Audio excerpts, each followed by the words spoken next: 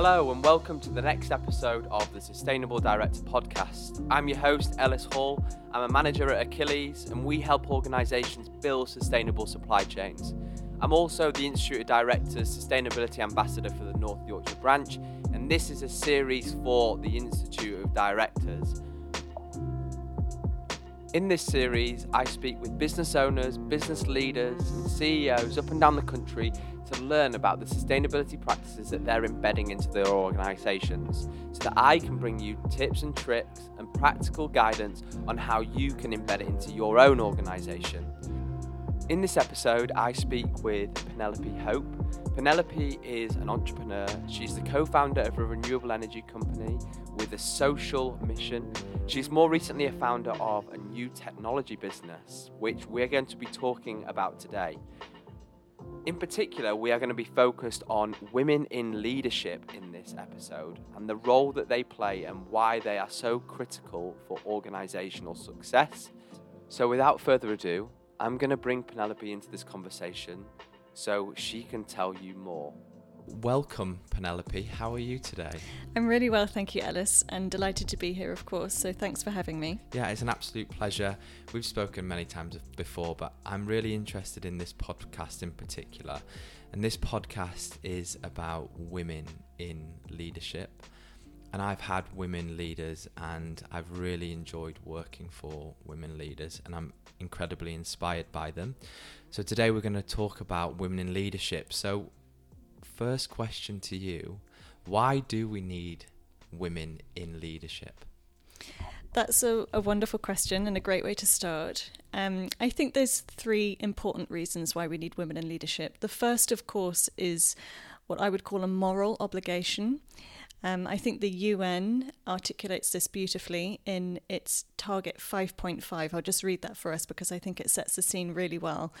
That target is to ensure women's full and effective participation and equal opportunities for leadership at all levels of decision-making in political, economic and public life. I think that perfectly encapsulates the moral obligation.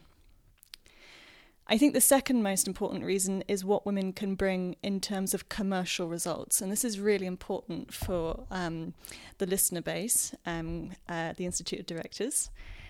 The Harvard Business Review in 2020 conducted an analysis of over 60,000 leaders. And they found that women scored as more effective in 84% of the competencies assessed to do with leadership. These ranged from things from initiative to resilience and honesty, really important qualities. Brilliant. Last year, McKinsey also brought out a great report which said that female managers are more likely to check on their staff's well-being, to help them manage their workload and to promote inclusive behaviour on their team. The last report I'd like to cite is by the Boston Consulting Group. They've said that female business owners, even though they receive less than half of the funding, will typically generate more than 10% of the revenue comparatively to male business owners. So There we go. We've got highly competent leaders. We've got women who are really good managers who care about their teams, and they are demonstrating that they are good stewards of capital. And they deliver a good return on investment. So that's women's results in the commercial world. The third reason, and this is particularly applicable here, is that I think women increase the likelihood of organisations reaching sustainable outcomes. Yeah.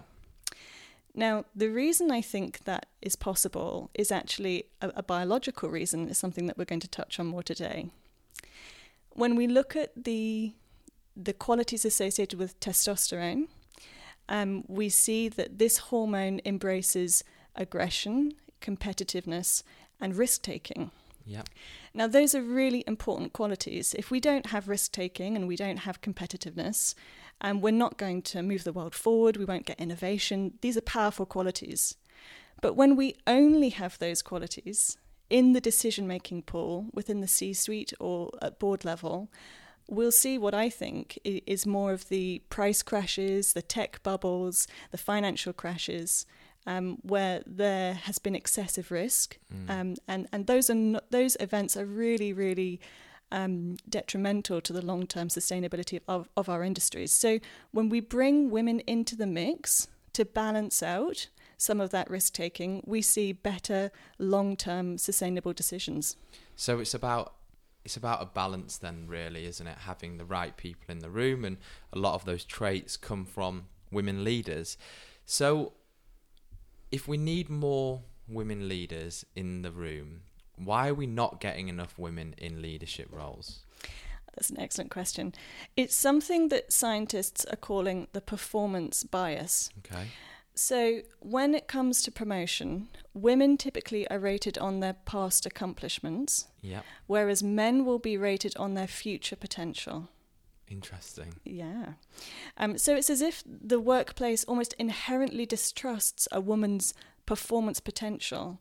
Okay. And when we see fewer women getting through to leadership, the workplace is attributing this problem to her inferior ability. It's like, it must be an ability problem with women. The workplace then, I think, tries to treat that diagnosis with all sorts of expensive programs. So there's the executive coaching, and there's the communication skills training, and there's the Women in Leadership program. There's the empowerment days, the conferences, the books, the networks. A lot of money is thrown at women to try to improve their skills and their abilities, when actually I think the system doesn't quite work for them. If that diagnosis of women, that their abilities are inferior, were correct, then we wouldn't see the stats as I've talked about in that Harvard Business Review. And we would see the dial moving quicker and better than it has done over the past couple of decades in terms of getting more women into management. I don't think those programs are working, and I think it's because we've misdiagnosed the problem. Okay. And therefore, reflecting on what you're talking about, there's clearly a lot of bias. Men, we can see the potential of where they're going, whereas women have almost got to prove themselves in that role before they're given the chance to do that role, which doesn't really make any sense, because how do they get into that role in the first place if they've got to prove themselves and they're never given the opportunity to do so? But it's clearly not their ability, because you've touched on some beautiful statistics about women in leadership and the output that they deliver versus men. So what's the real problem? Yeah, I think it comes down to a fundamental conflict in the way the workplace is set up and a woman's biology. So I'll just summarize this with a lovely quote from a feminist author called Jay Griffiths.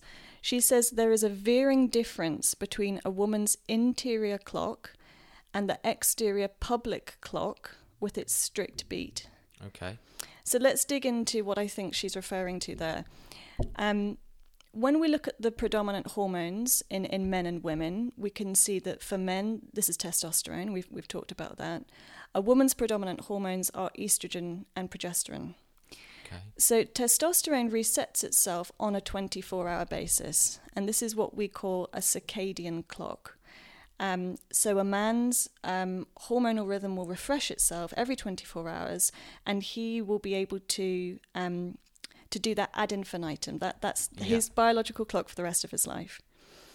A woman's hormonal clock will reset itself on what is called an infradian pattern, which is a monthly clock. Yeah. And there will be all sorts of variations in energy and focus across the course of that month. When I look at the workplace rhythm as it currently stands, which expects people to show up every day of the week, every week of the month, every month of the year, and to perform to the same rate and intensity on a daily basis, I would call that workplace pattern a circadian rhythm. Yeah. And I think it's benefiting men really well. A man can thrive on that rhythm because it is fundamentally in sync with how his clock resets itself. But I think women are getting tripped up because there's moments in the month where they will have an excess of energy, and there's moments in the month where they might feel quite significantly depleted, and having to show up and perform in the same way day in, day out is fundamentally at loggerheads with who they are and how they function. There was a wonderful study conducted in the Netherlands that spoke about this. It's published in the British Medical Journal. It was the largest ever study conducted on menstruation as it relates to workplace productivity. Okay. And they looked at 32,000 women's cycles and how they perform at work. I'm just going to quote from the article here. It said, notably, 68% of the participants wished they had greater flexibility in their tasks and working hours during their periods. Okay. So across that 5 days, 6 days, that's really when it's critical, I'm guessing. But I guess that looking at some of these things and these, amazing tasks or amazing stats, should I say, at the moment it does seem like the workforce is set up for men. I'm coming from a place of privilege, and I very much understand, and I don't obviously have a menstrual cycle, so I can't really I don't really understand in the same way that a female listener would understand. But if we were to move to a world that was more flexible, that took a more flexible approach to women in the workplace in general, what would that look like? How do we make a workplace suit women as well? Great question. Well, I think the first thing to understand is that by catering better to women, we are in no way going to hamper men's chances to thrive. A man can sit on that circadian clock, and women can be adaptable and flexible in their own way, and it will have no impact on either person. So both can succeed. I think if we look into that circadian clock, so we've got testosterone starting to build in the bloodstream around 3 a.m. for men.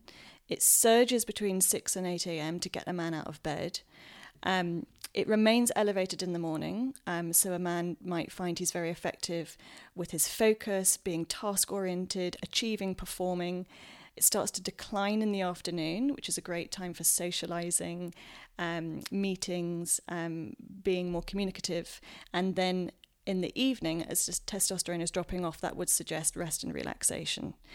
So we've got quite a linear, straightforward pattern there for men. Women are quite a bit more complex, but there is such variety, and there are brilliant ways to optimize that complexity if a woman is empowered with the awareness of how to do it. So I'm going to walk through the 4 phases of a woman's month. Okay. And I'm going to refer to it as the 4 seasons: spring, summer, autumn, and winter. Yeah. So we can get this concept nice and easy. The first phase of a woman's cycle, biologically speaking, is referred to as the follicular phase. That's about the production of follicles on the surface of the ovary. It's an estrogen dominant phase. So estrogen equates to energy, elevated mood, and productivity. If we translate that to workplace tasks, we've got, this is a great time for starting new projects, brainstorming with colleagues, tackling challenging tasks, problem solving, seeking out new clients, researching new ideas, making big decisions. The focus is great in this phase. In the summer phase, which is ovulation, the release of an egg from the ovary, estrogen is peaking and a luteinizing hormone is coming in. This is great for being energetic, extroverted, and a woman has her peak communicative abilities. Yeah. So as we translate that to the workplace, this is a great time for women to have important conversations, ask for a raise or a promotion, go on interviews, negotiate deals, give talks or presentations, entertain clients and colleagues, spend time in groups, go to networking. It's a time when she can effortlessly put in the extra hours if she wants to do so. Yeah, makes sense. The next phase, autumn, is the biological luteal phase. It's about the formation of the corpus luteum in the uterus, and estrogen's dropped off and progesterone is taking over. With progesterone in control, women will experience a decrease in aerobic capacity. They'll tire quicker, and the metabolism will peak. They might feel more hungry. This translates to a sort of incoming, more introverted energy. So as we translate that to workplace tasks, this is a good time for administration, organising paperwork, attending to financial reporting, filing expense accounts, helping other members of the team meet their deadlines, organising computer files, looking at important documents and contracts, for instance. Yeah, detailed as well, focused on organisational aspects, which again makes sense. And all of these things that you're talking are all really important. And I know that we're missing one season, so winter. Absolutely, winter. Winter is the menstrual phase. Now progesterone has also dropped off. So we're looking at a hormonal trough. With that comes a need for rest and a more gentle pace. It's a very quiet, very introverted energy. This is a good time for Zoom calls as opposed to 8 meetings a day at a conference. Yeah, okay. It's a great time for evaluating the past month, noticing those infradian patterns, questioning the direction of the team or department, analysing project data and reports, assessing career goals, listening to gut instincts, and of course taking frequent breaks and attending to one's self-care. So there we go. We've got 4 seasons, and they translate to 4 quite different energy patterns, all of which can be associated with important workplace productivity. They're all critical things that need to be done in any organisation at any point. It's not taking away from the fact that you're just not compartmentalising, but you're increasing your productivity around certain tasks within a month. And obviously this happens over a 28-day period, these 4 seasons. And I just have one quick question for you on those seasons in particular. Are those seasons weekly, or are they different time frames? Is one 3 days and one might be 10 days? How do they work from that perspective? Are they all equal in terms of each one is 7 days, or is it a bit more of a blend? It's a really good question. The longest season is actually autumn. Okay. The shortest season is summer, but that's a very intense season, so a lot can get done. Yeah.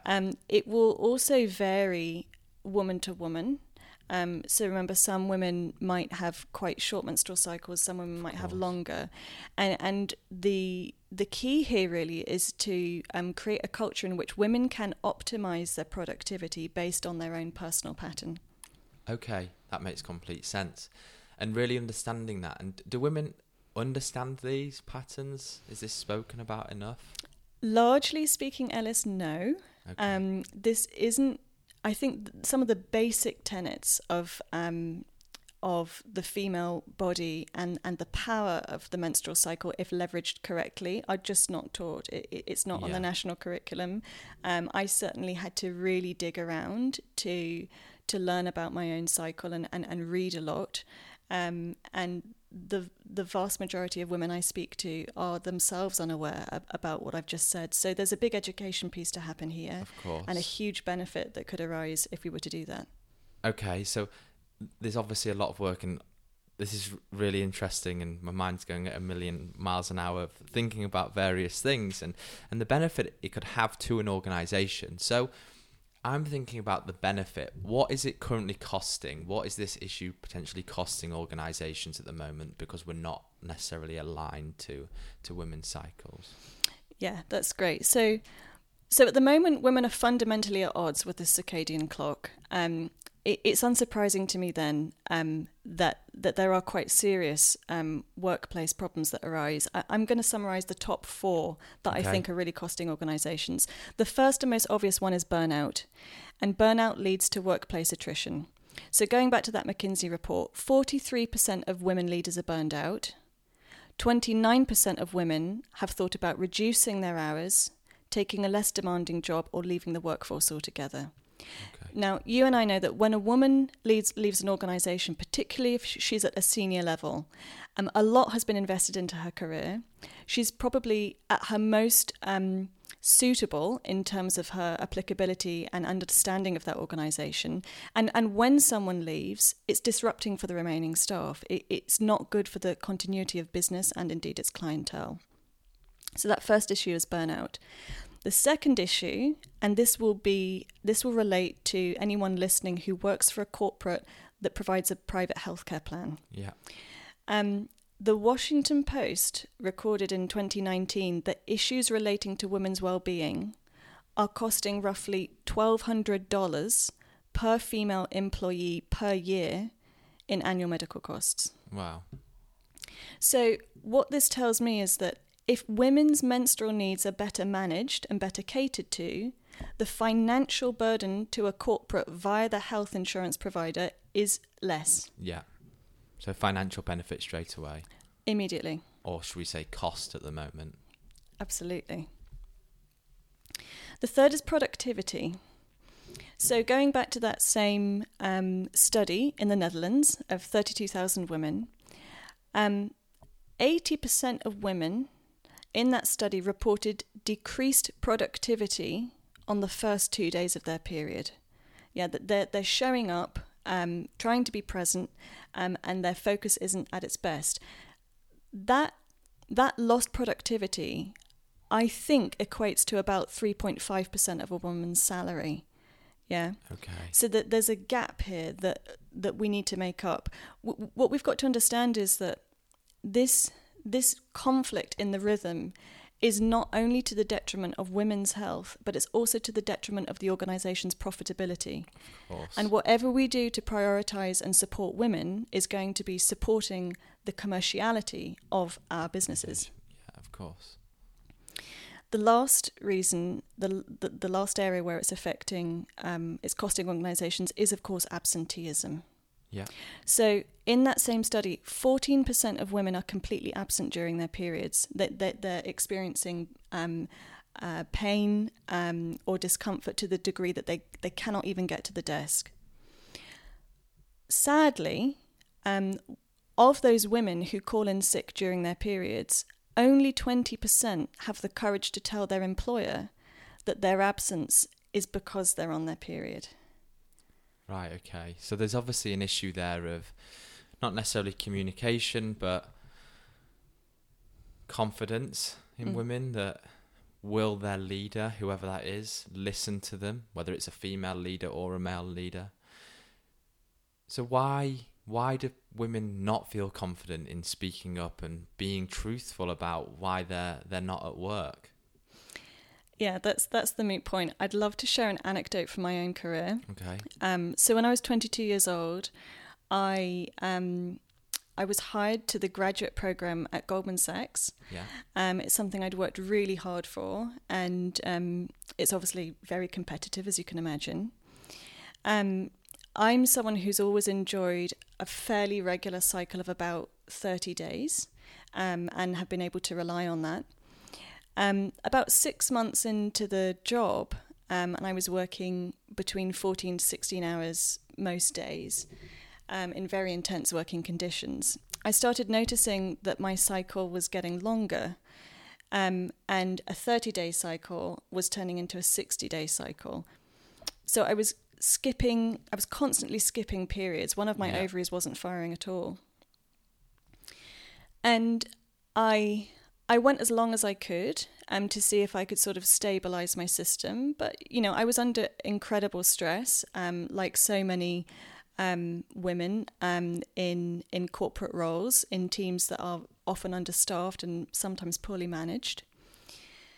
And I, as someone who's known that they've always wanted to have a chance of a family, my fertility is really important to me. So before even the 2 years of that graduate program was up, I handed in my notice. I felt really burned out and tired, and I didn't want to risk my long-term fertile health. Yeah. Very quickly after coming out of the job, my periods stabilized and reset themselves, and I was back on a 30-day cycle. So while it was really devastating to me to walk out of a career that I'd worked so hard to get to, I don't regret my decision. Yeah. What I didn't do was take my Excel spreadsheet of my skipped periods into my heads of department to show them the impact it was having on my health. And I think that's really sad. I don't think it would have necessarily changed anything, but it would have at least made them aware. The reason I didn't do that is because I thought I was weak. Yeah. I thought, oh, a stronger woman in my position would not have this impact to her periods. And that's not true at all. My body was responding in an intelligent and logical way to the stress that I was under. Yeah. And I took a good decision to look after my health. A lot of women, and these are in my conversations with them, they don't either heed the signs or they're in denial or they just push through. And they create for themselves long-term irreversible fertility issues because they have overworked and they haven't hit the stop button when they needed to. So I think that's a great example of a situation I was in where I took it to be my own weakness when really it was the dysfunction of the organization that I was operating within. And I would really like women to understand that these issues are very important, that they are to be discussed, and we should feel comfortable and foster a culture where we can have these discussions about what is going on at work and how it's affecting our bodies. And it's normal. I think that's the reality, that this isn't something that only happens to a few people. I'm sure that there'll be many people listening to this that will have been in similar situations, because it's your body's response to stress. How am I going to best protect myself? And previously you mentioned about the seasons and education and businesses not really understanding, and even women not really understanding their own bodies. So I guess one of my questions to you is, what does the workplace of the future look like for women? And I know you're working in this space at the moment, so you're going to be able to tell me a little bit about what you're doing and your plans to kind of help mitigate and improve productivity for women and also improve the workplace generally. So tell me a little bit about what you're doing and how this addresses this major issue that we've spoken about today. Absolutely. So I have devised, along with a treasured co-founder, a biorhythmic optimization tool in the form of an app, which is going to enable women to better sustain themselves in the workplace. It's called Oveluna. Okay. And we've got as far as a landing page and a prototype at www.oveluna.com. And it is a beautiful landing page, I'll tell you that much. Thank you. For women, this is going to optimize their productivity, improve their performance, and reduce the risk of burnout. The cumulative effect will be their well-being and a better workplace experience. This will be an opportunity for them to leverage the power of their natural bodily rhythms and all of the benefits that come with it. For employers and organizations, they're going to be able to capture and regain the lost productivity as, of course, a direct benefit to their revenues. Of course. They're going to be able to reduce those health insurance claims as a direct benefit to costs. Yeah. And they're going to be able to ensure the continuity and stability of women within their workforce, which is great for pulling women up into management. Yeah. And transforming the workplace culture to be a more open, accepting environment which is inclusive for everybody. And the continuity is the sustainability of any organisation, right? That organisation is going to remain sustainable, and the women that are working within it are going to be able to deliver their jobs at the top level performance for as long as they possibly can. I very much hope so. I think it goes back to that point that we discussed at the very first question. We talked about this predominance of testosterone in the decision-making pool. Yeah. If we can sustain women better across the long term of their careers in the workplace through those many promotions that they need to have an opportunity of applying for the C-suite, the boardrooms, if we can sustain them so that there's more women in the candidacy pool for those top-level positions, we've got a better chance of balancing out the testosterone with progesterone and estrogen at senior levels of leadership. And the ripple effect that this will have for us, Ellis, not just in our commercial sector, but society at large, in education, in government, we're going to be taking more sustainable decisions, avoiding those financial crashes and those tech bubbles, and planning for our future as a carbon-free country. This is really, really important stuff, and women's bodies sit right at the heart of it. So generally just a better society and a better economy. And it's really interesting what you're talking, because we're certainly seeing it at Achilles, because of a lot of the organisations that we work with have large, complex supply chains. For them, they need to understand what their suppliers are doing. So they ask them the questions, and more we're seeing questions, obviously on EDI generally, but in particular asking what is the makeup of your board, how many women are in leadership roles within your organisation. And I think that that's a great step to be asking the questions, so you understand which individuals are in these leadership roles. But I think with Ovluna and what you're trying to pitch is, how do we not just get the women in the roles, but how do we really optimize their performance? And I think that is really important. We don't want this to be a box ticking, we have women in leadership. This is how do we ensure that those women are performing to their highest potential? And I just want to say thank you. Thank you for sharing this. It's been incredibly eye-opening for me. There's loads that I've learned, and I think breaking, in particular, the 4 seasons and breaking it down in that way, I hope will give people a better understanding of how it works. But I think that there's some real benefits to organisations, and everyone listening can see why this is a good idea.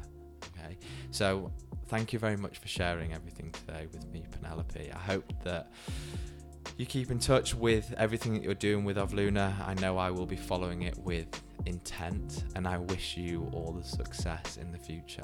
Thanks so much, Ellis, and thank you so much for your allyship in this very worthy cause. Yeah, no, it's an absolute pleasure. Thank you very much for joining today. Well, I hope you enjoyed listening to what Penelope had to say. I think it's great that she's taking on this challenge or this issue that we face in the workplace.